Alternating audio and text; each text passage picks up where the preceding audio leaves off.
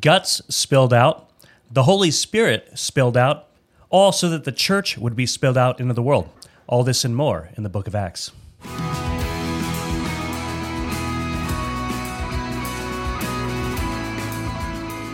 Welcome to Daily Gospel, equipping you to know God through His Word and His Son, Jesus Christ. My name is Keith, and this is Brandon, and we are pastors here in Santa Cruz, California at Gospel Community Church. Welcome, and if you are of the church, I hope you have been spilled out into the world. Oh, you will be after this. You will be, yes, surely. Oh, surely. man, I got a fresh cup of tea here. Don't spill it. Oh. Lots of people die in this book in various ways. Yes, lots of death. You thought that was only for the Old Testament. Oh, Nay, fools. It is for the church. Yes, very interesting. And it teaches us a lot, though. You know, obviously death is a serious thing. But, this book is so fascinating. And it's great to see, you can't kill Paul, too. Paul, I love It's how... like Bruce Willis in Die Hard, man. From the moment Paul gets converted, I'm getting ahead of myself, but people are trying to kill him from the first days he gets converted. It's great. Well, it's kind of awesome. What he gets. I mean, he's trying to kill Christians, so why not? It's only fair. Yeah, exactly. But they can't kill him. They can't. Nope. They just try so many ways, and then eventually they do kill him. So, but yeah, we'll get there. So we're in the book of Acts. So I hope you're excited for this. This is the longest book in the New Testament. Mm-hmm. So Luke was the longest gospel, but Acts is the longest book. What a long-winded guy. It is, yeah, he definitely, and when I look at the last few chapters, there's so many details of this wind came and they threw out this anchor and there's very specific details that again, really, only make sense if you're an eyewitness. Right.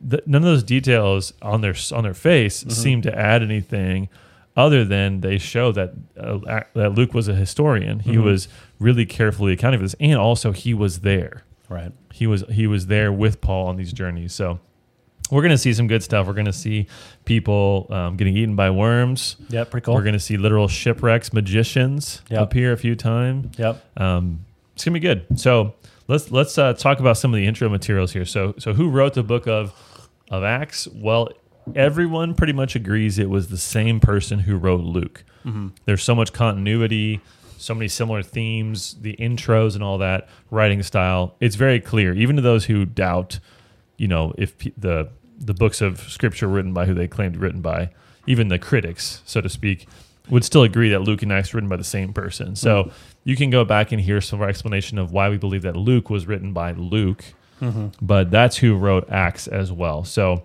and some people will say Luke and Acts, as we mentioned during Luke, that they're the same book and it was just kind of chopped in half, right? He was writing and he ran out of scroll space and he said, man, I should have condensed this a little more. And then he had to get a second scroll and write Acts. I don't think that's true. It's definitely a sequel. There's definitely huge connections between the two. That's clear. It doesn't seem like it's one continuous read, though. Yeah, it's very much like it ends the ministry of Jesus and it starts a new era in history with the start of the church. Right. And then also some of the themes that were present in Luke are missing in Acts. So this focus that we saw was huge in Luke on women, outcasts, the poor, Gentiles, those who are on the outskirts of society. That emphasis is not really present in Luke. I'm sure we could point to a few, right? People that are healed, things like that. But that's as much as there is in Matthew or Mark or John. Right. Luke was heavily focused on that, and now he's not. I think some of those differences in themes stand out, and this is probably not the written at the same time. That makes sense. Or as one book. Yeah. And we can see at the beginning of the book why it was written, just like in Luke. Theophilus. The author gives us a reason why it was written. So look at verse 1. In the first book, O Theophilus, I have dealt with all that Jesus began to do and teach. I love that phrasing. All that Jesus began to do and teach. Jesus is gone. He's at the right hand of the Father now. Well, he's going to be in a second. And so what does he mean began to do and teach? That was just the beginning? Well, what we're seeing in Acts and what we see in the epistles is that the church is the body of Christ carrying on the work of Christ. Right.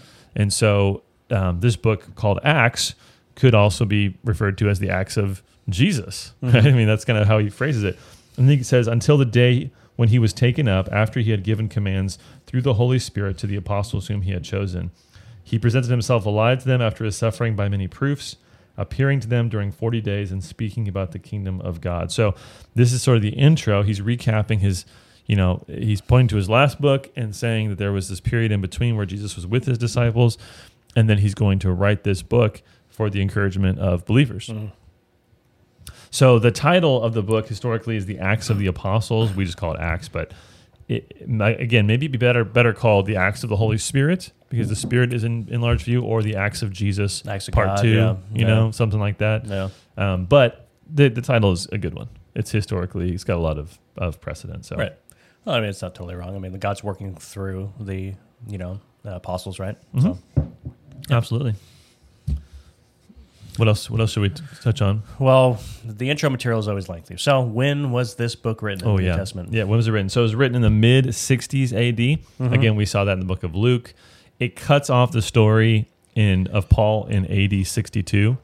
So the fact that he doesn't include more details or go into huge events like the destruction of Jerusalem in AD 70 point to the fact that it was written in the mid-60s. Maybe he just left it out for no good reason. Yeah, I mean, maybe there was a reason. Maybe there was a intention here, but it just seems like he would have mentioned it. I think he would have. Yeah, so it's early, fairly early, right? It's early.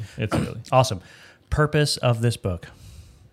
So the purpose is to outline 3 decades of church history, and through that, right, more than just a historical account, to encourage believers and by showing them the beginnings of their faith, right, and how God is working his plan through his church, right, and through the giving of the Holy Spirit to his church, right. So, and it connects the ministry of Christ to the Spirit-filled ministry of the apostles, and then to us today, right. So it is a huge source of encouragement. Yeah, awesome, as we'll see. Very cool. And general themes that we see in the Book of Acts. Yeah, obviously the church is a big theme in the Book of Acts. Yeah, the church is starting, right? Yeah, that's clearly a big theme. Also, the plan of God.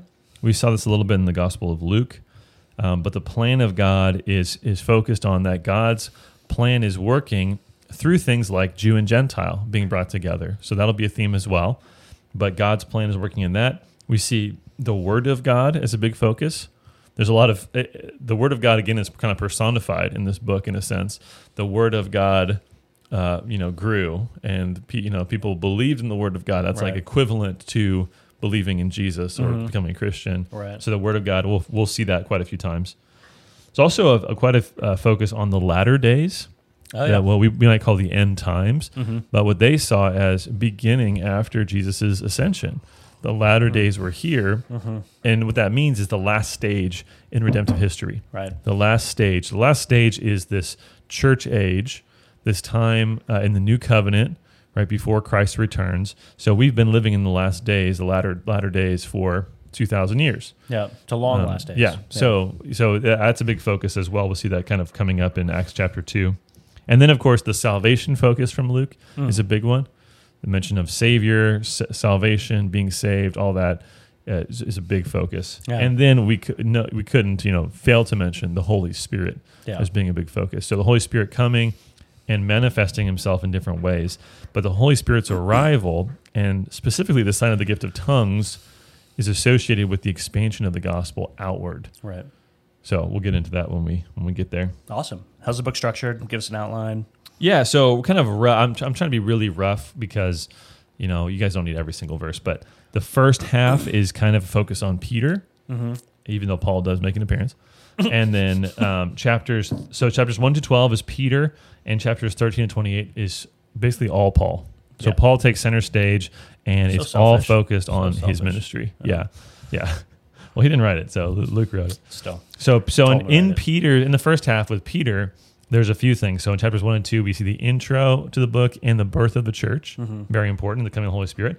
In chapters 3 to 7, there's a focus on Jerusalem. Then in chapter 8, the focus shifts to Samaria. So we're kind of seeing that same pattern that was, given in the Great Commission, Jerusalem, Judea, Samaria, the ends of the earth. Right. So that's what's happening as people are going out. So Samaria and the conversion of Saul in chapters 8 and 9. And then the Gentiles become the focus in chapters 10 to 12. So nice. Peter gives the gospel to the Gentiles. There's a debate about can Gentiles be saved if they're not Jews. And then in Paul's ministry, we see his those chapters divided by his missionary journey. So chapters 13 and 14 is his first missionary journey. Chapter 15 is a council at Jerusalem, which is really the center of the book. Right. Then we see his second and third journeys. And then in chapter 21, we see his arrest and imprisonment. Rip. And essentially the rest of the book is about that arrest. And then the very end of the book, chapters 27 to 28, is his journey to Rome. Yep. And so the book, it reverses what we saw in Luke, where it starts with this global focus of here's the emperor, he's giving a census, here's who this ruler is, and it narrows in on Galilee, and then finally in Jerusalem. That is being reversed in Acts. Right. So we're going from Jerusalem to Judea, Outward. Samaria, Yeah. and the ends of the earth. Yep. Awesome. Very cool. And there's just this crazy focus on Rome at the end. Paul's talking about it again and again. I have to go to Rome. And then God works his plan to bring Paul there with a Roman escort. It's pretty awesome. Yeah. So, yeah. Luxury, I guess. Yeah. While he's like the boss, he's like telling everyone what to do. It's so cool. Awesome. Well, you want to get into the text? We'll start in chapter 1. Let's do it. So we already read the intro there, but we see in chapter 1, verse 4, we see that Jesus is telling them to stay in Jerusalem to receive orders from him. And he predicts the baptism of the Holy Spirit. Right. The Holy Spirit's going to come fill them in a unique way. We saw the filling of the Holy Spirit in the Old Testament with special individuals at certain times. But now the reality is going to be that every believer is filled with the Holy Spirit. Yeah, crazy. You know, obviously there's a sense in which you can be more filled with the Holy Spirit. So, you know, we can get into the details of that some other time. But the idea is when you become a believer, this Holy Spirit dwells in you and is now shaping you, sanctifying you, directing you, and praying on your behalf. Yeah, it's the moment of regeneration, right? Yeah, So, exactly. So they're you know, in verse 6, when they had come together, they asked Jesus, Lord, will you at this time restore the kingdom to Israel? And so they're thinking about, okay, Jesus has been resurrected. We got this warrior king that can't be defeated. Is it time now to restore the kingdom? And Jesus says, it's not for you to know the times or seasons the Father has fixed by his own authority, but you will receive power when the Holy Spirit has come upon you, and you will be my witnesses in Jerusalem and in all Judea and Samaria and to the end of the earth. So that sets the trajectory for the entire book right there. And he's taken up into heaven, and they begin their mission. So there's a need in chapter 1 to replace Judas, who has faced an untimely death, right? We saw that he hanged himself in the Gospels. Here we see that he bought a field and he fell headlong and burst open and his bowels spilled out. Bummer. That is Got rough. spilled out. So how did he die? Probably he hung himself, and then his body, fell off when he hung himself. Do you think it just like deteriorated off, or do you think like the birds, chewed him away a I little bit? want to go with it like deteriorated. It's kind of a mixture of both, right? But Yeah. like rotting. And Maybe the tree branch broke or something. maybe he didn't do a very good job. Yeah, who But knows? that's probably the best guess as to what they're talking about there. Or maybe it was just the hand of God that said fall down. Yeah, maybe. He's like, this will be, your death wasn't bad enough at this point. I have to Yeah. make it worse. Yeah. But yeah, so they replace him with Matthias, who really isn't mentioned again. So, but he's very important to mention at the beginning here. But the apostles are going to take this foundational role in the building of the church, right? Ephesians 2:20 says that the church is built on the foundation of the apostles and prophets.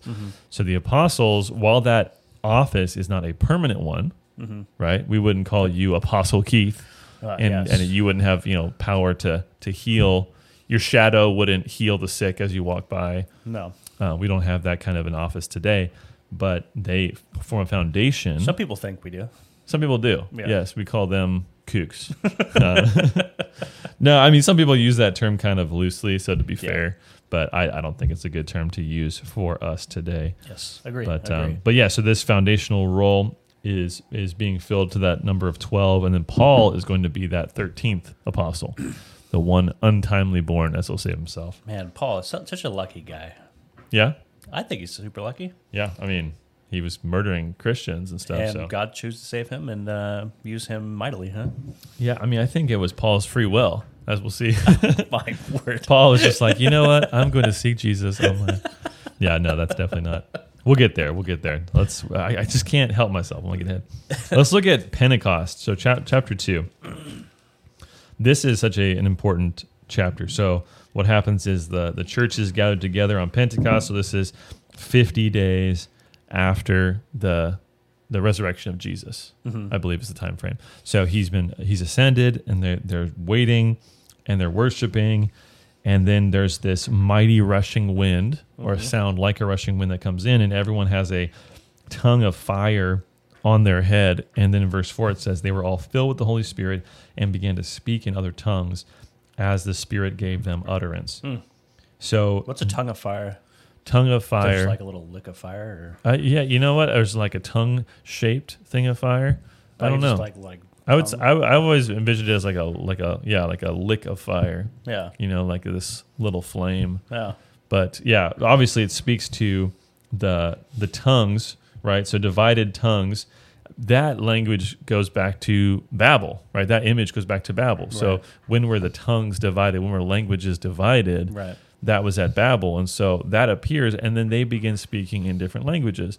So this feels a lot like the Tower of Babel, which was a curse. But they're all speaking one message. You know, some people try to make it that everyone just heard in their own language. It was a miracle of hearing. But the Spirit is put into the apostles, and it says that they began to speak in other tongues. So it's pretty clear. Right. That's not what's being said. They are so a bunch of people go out speaking in different languages, proclaiming the gospel. And so really this isn't just a repetition of Babel. This is a reversal of Babel. Right. A message of unity and peace being given to all people in their own language, so that people, even if we can't speak the same language, we can be united in faith by Jesus. Yeah. The good news can be heard in every tongue. And the same Yeah. Spirit is going to be given to each person who Yeah. believes. Amen. Yeah. So there's something really significant happening here that goes all the way back to the beginning of history and how people have been divided. So God's working to undo all of those divisions. And of course, the greatest division is the division of sin, Right. the gulf between God and man, which is what Jesus came to mend. Preach. So they began to, hear this. All the people that are gathered there began to hear these guys preaching, and they're asking, "Are these people drunk? Yeah. What's going on here?" There's a mention even of all these different nationalities, which is interesting. It kind of reminds me of Genesis chapter 10, this table of nations, Yeah. right, as people are spreading out. So it's a mention of all these different places that are coming and hearing about the gospel, and they're not sure whether to believe or to make fun of it, right? Are these people drunk? Yeah. So It's only the third hour. yeah, it's only is that noon or 9 o'clock? I think is the third hour. Yeah. I guess it depends. I bet our thingy has a It would has be a 9, footnote right? here. I think it's 9, right? I believe it's 9 yeah, o'clock. 9 a.m. 9 a.m. Yeah. But not the best time to get drunk. Well, never is a good time to get drunk. Come on, come on now. And then, What am I saying here? yeah, whatever. In a practical time. So Peter gets up to preach. So they're sharing the gospel. There's this challenge, and so Peter begins to address them, and he begins to speak to the importance of tongues. And he quotes from, so again, tongues meaning different languages. Yeah. He begins to quote from the prophet Joel. Again, we went through the book of Joel last year, so you can find that video. And this is what he says. So he quotes from Joel, "In the last days it shall be." So there's that theme, latter days. That's a big theme in this book. But he says that I will pour out my spirit on all flesh, and your sons and your daughters shall prophesy, and your young men shall see visions, and your old men shall dream dreams. So, and then at the end of that quote, he says, "And it shall come to pass that everyone who calls upon the name of the Lord shall be saved." So tongues, this miracle of speaking in different languages, was a pointer to the coming of the last days and judgment upon the nation of Israel. Right. So it was a sign that God was working in the midst of these people. Yeah. So the tongues are not just random noises coming out of the mouth. No, it's not. And it's not a heavenly language. I guess we'll get there when we get to 1 Corinthians. Yeah. That's not the idea here. It's real languages that communicate something and that show that God is extending his gospel to the Gentiles, Yeah. to all nations. That's a big part of this picture. So Peter's saying this and confronting them, and he says, right, everyone who calls upon the name of the Lord shall be saved. In the Old Testament context, who is the Lord that is being mentioned in verse 21? Well, it's not Jesus. At least you Right. wouldn't read it that way. Right. You'd read it's Yahweh. Right. And that Lord, Lord, in the Old Testament is going to be capitalized, at least Right. in the ESV, because it's the word Yahweh. So he's speaking of God clearly. And now he's going to be saying, you need to believe in the name of Jesus. Right. So salvation comes from believing in the name of the Lord, who is Jesus. And that idea of name, as we'll see later, is the power behind someone's name, the truth of someone's name and what that identifies them as. So the big statement there. And then he goes on to speak of Jesus' crucifixion, right? Verse 23 says, this Jesus delivered up according to the definite plan and foreknowledge of God, you crucified and killed by the hands of lawless men. Bold. Yeah, I mean, he's really going to hit them hard, and so does Stephen. Yeah. Like Stephen is Yeah, very Stephen has bold. his mic drop at the end of the Yeah. sermon. Yes. Great sermon. But what he's showing here is that the crucifixion of Jesus is part of the plan of God. So this plan of God theme is so big, and here he's saying that Jesus died because God wanted it to happen. But the people that killed him are guilty of a crime, right? Because they did it of their own freedom. Right. They killed Jesus. So then he goes on to speak. He quotes from the Psalms, right, and David's words, and how David says essentially he's not going to see corruption. His body won't see corruption. But then in verse 29, he says, brothers, I may say to you with confidence about the patriarch David that he both died and was buried, and his tomb is with us to this day. So he's saying David's body rotted away. So that promise can't be speaking just to David. Right. It has to be speaking to someone greater, someone who is the fulfillment of the Davidic promises. Yeah. And of course, that's Jesus.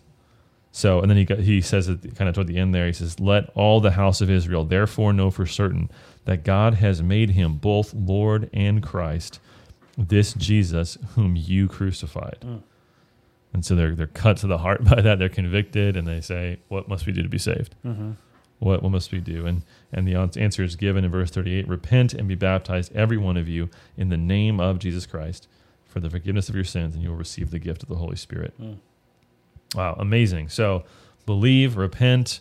Those are just two sides of the same coin, right? Repent is moving away from sin, Right. and belief is moving towards God, essentially. And so, so he gives this incredible message, and there were 3,000 people converted that day. Yeah. Start of the church. That's a good day. That's a good day for most Yeah. churches, right? You know, I mean, compared to like the big revivals today, Yeah. with faith healing, it's nothing. But you know. Yeah, exactly. I thought you were going to say compared to, GCC and the thousands, I mean, it's like a daily occurrence. Yeah. Yeah. No, that's pretty awesome. And then we see this at the end of chapter 2, we see a picture of the early church. Very famous, picture, but just hear some of the things here that they devoted themselves to the apostles' teaching and to fellowship. So that's what we do today still, right? Yep. We call ourselves Gospel Community Church. There's the apostles' teaching, gospel, and fellowship community, right? Yep. That's what we're all about. Yep. The breaking of bread and the prayers. So they're eating together and they're praying together. Yep. And they're doing wonders through the apostles, right? Because the apostles have this special office that their office, gives them that ability to do miracles, and to the other people at that same time were able to do miracles because of the apostles. It's not an abiding and unchanging thing. But they had everything together in common, and they were selling things and giving to those in need. And then they were, verse 46, day by day attending the temple together and breaking bread in homes. They received their food with glad and generous hearts. So we see all different aspects of the community of the church, the teaching, the prayer, the praise and worship together. It's an amazing thing. And then it ends by saying, and the Lord added to their number day by day those who were being saved. So God is working. God is bringing people to salvation. His church is beginning to expand and grow. That's awesome. But where we'll see is that the church is going to grow so much in Jerusalem that God doesn't want the church to stay there. Right. And so God will use his means, strangely enough, the Apostle Paul, to push people out of Jerusalem. Yeah. So Paul has always been a sender of other people, right? Yeah. He did it later when he's going out and he's appointing people, but early on he did it through his sin by persecuting them, by beating them and imprisoning them. So praise the Lord. Yeah, that's awesome. Any takeaways for us? Well, we haven't got chapter 3. Oh, that's right. We still Oh, got my chapter goodness. 3. I What is forgot. going on? We still got one more chapter. I'm deeply offended. Yes. Yes. Well, they heal a lame man. I just want to say I want to see a faith healer do this. Verse 7. He took him. This is a guy who has I've done that before. lame legs.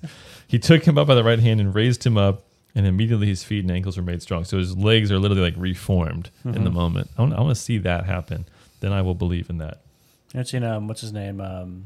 Todd White. No, what's his name? Todd White. Yeah, the dreadlocks guy. Yeah, dreadlocks guy. Yeah, He's like, yeah. He does the classic ankle rotation to like. It's like make- your leg like grows like by a quarter of an inch. Yeah. Pretty cool. To even things out. Yeah, so your that's back doesn't amazing. hurt anymore? That's Yeah. amazing. Yeah. That's a true miracle. Seen it before with my own eyes. Yep. I've seen it on video. But he Peter gives another sermon and he challenges them again, right, to repent. Verse 19, repent therefore and turn back that your sins may be blotted out, that times of refreshing may come from the presence of the Lord, and that he may send the Christ appointed for you, Jesus.